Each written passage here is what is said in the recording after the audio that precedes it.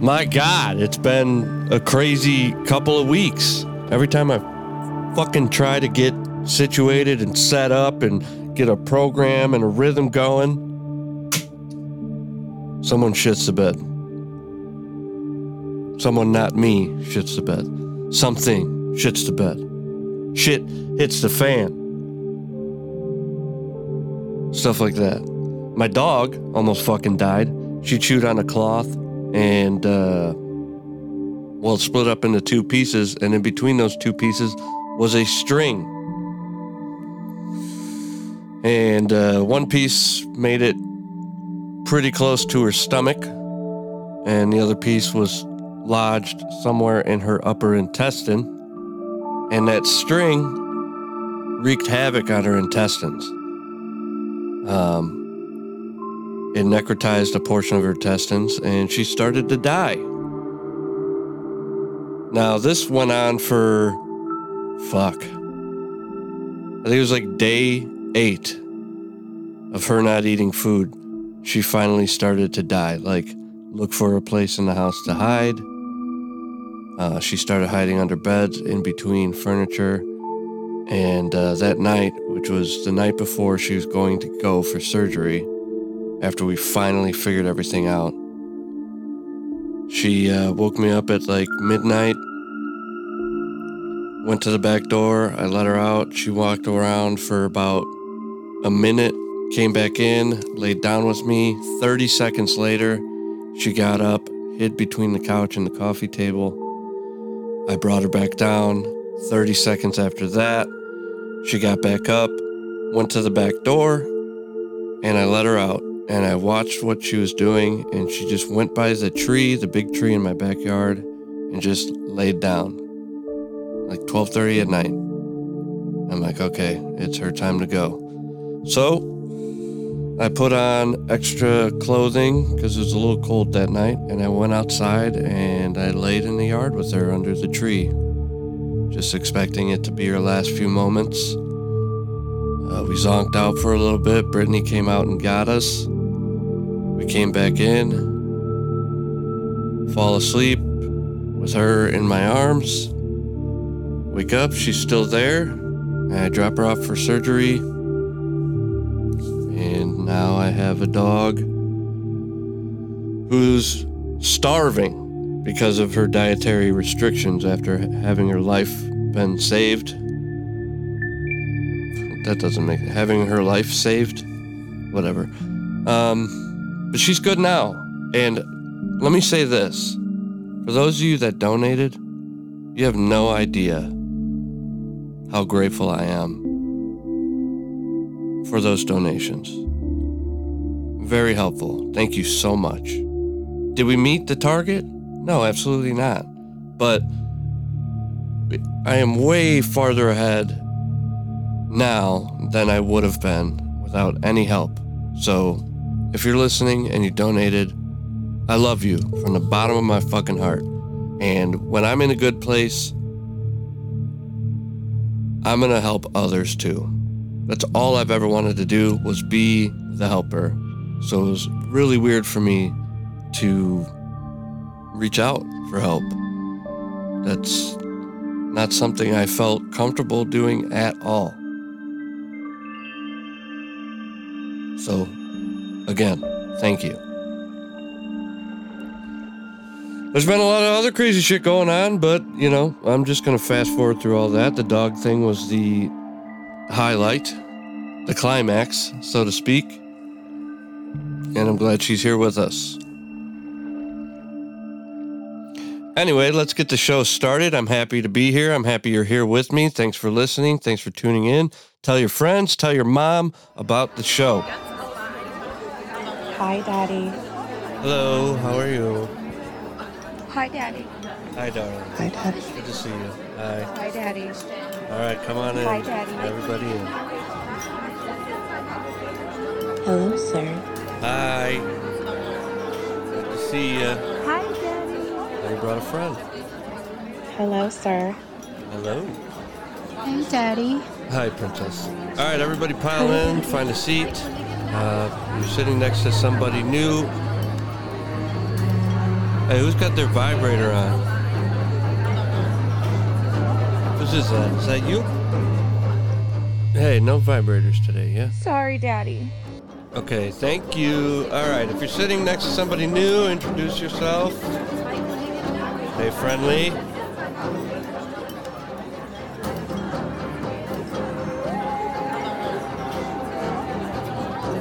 Welcome to the Church of Sinners.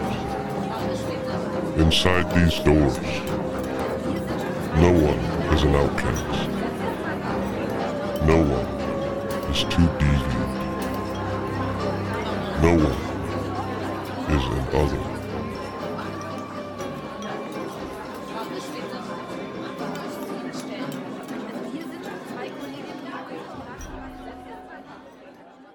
I imagine being on the Chicago Bulls team in the 1990s was hard for anybody who wasn't Michael Jordan. I don't think I can come up with another similar example. Maybe Michael Jackson as a pop artist, and everybody else is just like, well, I'm not Michael Jackson. You got to work twice as hard, 3 times as hard, maybe even 4 times as hard, like Scottie Pippen, when it comes to banging his wife. This motherfucker didn't give his wife, Larsa Pippen, a day off for 23 years of having sex 4 times a night. I need to know if his dick shed skin. I need to know. Now, I could live with that. I could live with 4 times a night. But my God, was she down for that? That's crazy. Could you imagine banging not Michael Jordan 4 times a night for 23 years? Up until 2021? Person interviewing her said, "Your poor vagina." That's 28 times per week. And for anyone who's curious, that's 33,488 sexual encounters over the course of the entire marriage. That's kind of awesome. I was married for 23 years. I've always had sex like 4 times a night. 4 times a night? A night? Yeah, so 3 times a week is nothing. Hold on. You're telling me you had sex Yes. 4 times a night when you were married? I have sex 4 times a night every night. I never had a day off for 23 years. Wait, oh my God, what? What? Yes. What? Your poor vagina. You had sex 28 times a week Yeah, I swear. for But with 23 years? Yeah. So on the road too, when he was traveling? I don't know. We never spent time away from each other. Like we had a private plane. I that's traveled with my intense. kids. Yeah. Marcus has big shoes to fill. He wears the size 15 shoes. I think he's okay. Oh. That's beautiful. Wow. 28 times a week. I guess I got rookie numbers. The fuck? I would, like, if I were her, I'd have tapped in, I'd have phoned a friend. Like, hey, you need to help relieve this puss. Fucking walking over here with Stargate between my legs. Please, for the love of God, help me out.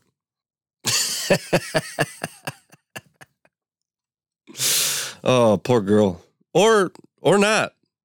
She seemed, in the video, she seemed fine. She seemed down with it. So, whatever. All right, we got a voicemail to go to, so let's listen in. So this is an amazingly hilarious story of my first date with my now ex-husband.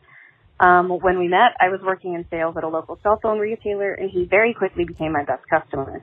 He did his laundry next door at the laundromat on weekends and would come spend mornings with me as I manned the store solo. A few months went by, and he finally asked me to dinner. I was completely oblivious to his attraction all the way up until this point. Then it hit me like a ton of bricks all at once. I was completely in shock, so he said if I wanted to go to dinner with him, to meet him back at the store at 7 p.m. and we'd go from there. I called my dad and got some advice because daddy's girl for life, am I right? And he said that I should just go on the date. What's the worst thing that can happen? You'll get a free meal out of the deal. Okay, fine, I'll go on the date. Never mind that this man is literally old enough to be my father. Suck it. I met back up with him at 7 p.m. on the dot, and we took his car to a nice restaurant in a nearby town. We talked the whole 40-minute drive all the way through dinner, an extra hour after eating, and the entire ride back to town. Literally anything and everything crossed the conversation. He was just incredibly easy to open up to, and he opened up easily too, so conversation flowed steadily. Needless to say, we ended up back at his place. One thing leads to another, and we start fooling around. Turns out we're both into some interesting things, so I ended up in handcuffs. I'm on my knees going to town when he pushes a little too far and hits that spot in the back of my throat. That one. Let's just say enchiladas are definitely not as good coming up, and especially not through the nose. I was horrified. He laughed it off, said it happened, cleaned us both up, and lets me go smoke a cigarette. At this point, I text my roommate the bat signal so I can get the hell out of this date. I didn't talk to him for 3 days, at which point he came back to the store, and, well, the rest is history. We were married for 10 years and recently split on better than good terms. Oh, shit. That's fucking awesome. Enchiladas through the nose. Oh, my God. Yikes. You know what's cool about the whole story? You guys split on good terms. That's amazing. I love to hear that.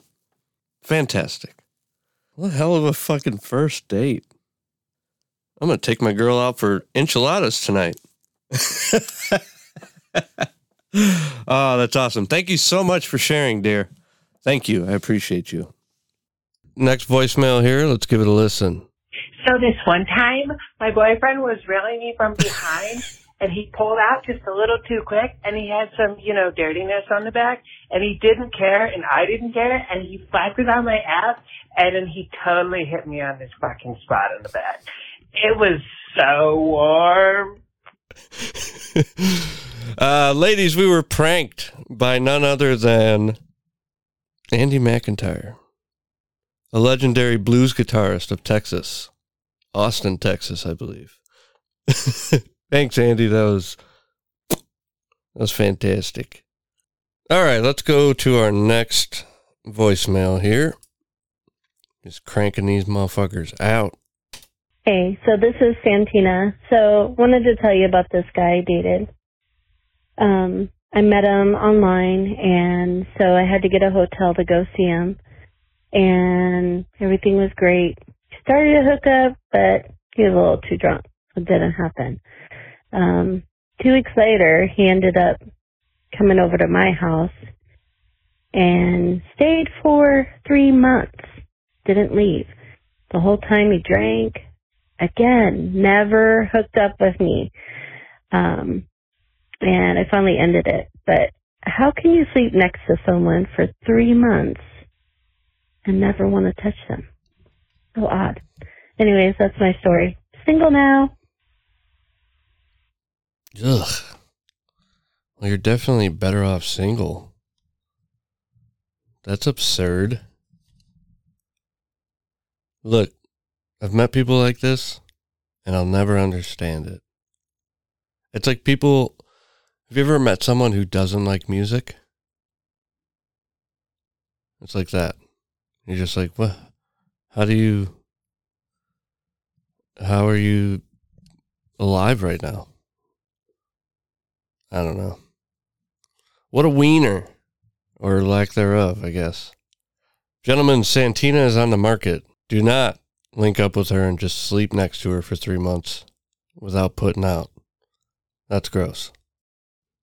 Another thing I'd like to add, Santina, is I know for a fact it's not you because you're gorgeous, so don't internalize this and think it's something about you.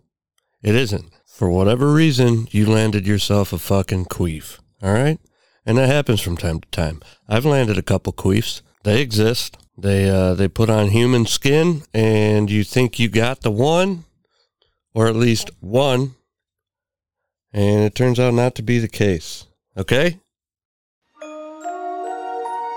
Thank you all for the voicemails. As always, you, the listener, are encouraged to call in with your story at 312-724-6956. We could do a kinky story, or a sneaky story, or a dating horror story. Or if your friend has a story, tell them to call this show. Just go, hey, you know what? You should really tell that story over on Church of Sin podcast.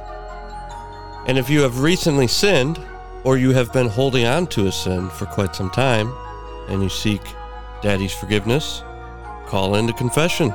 Same number. I will hear you out on your confessions, and if you're a good girl, I will forgive you. Okay?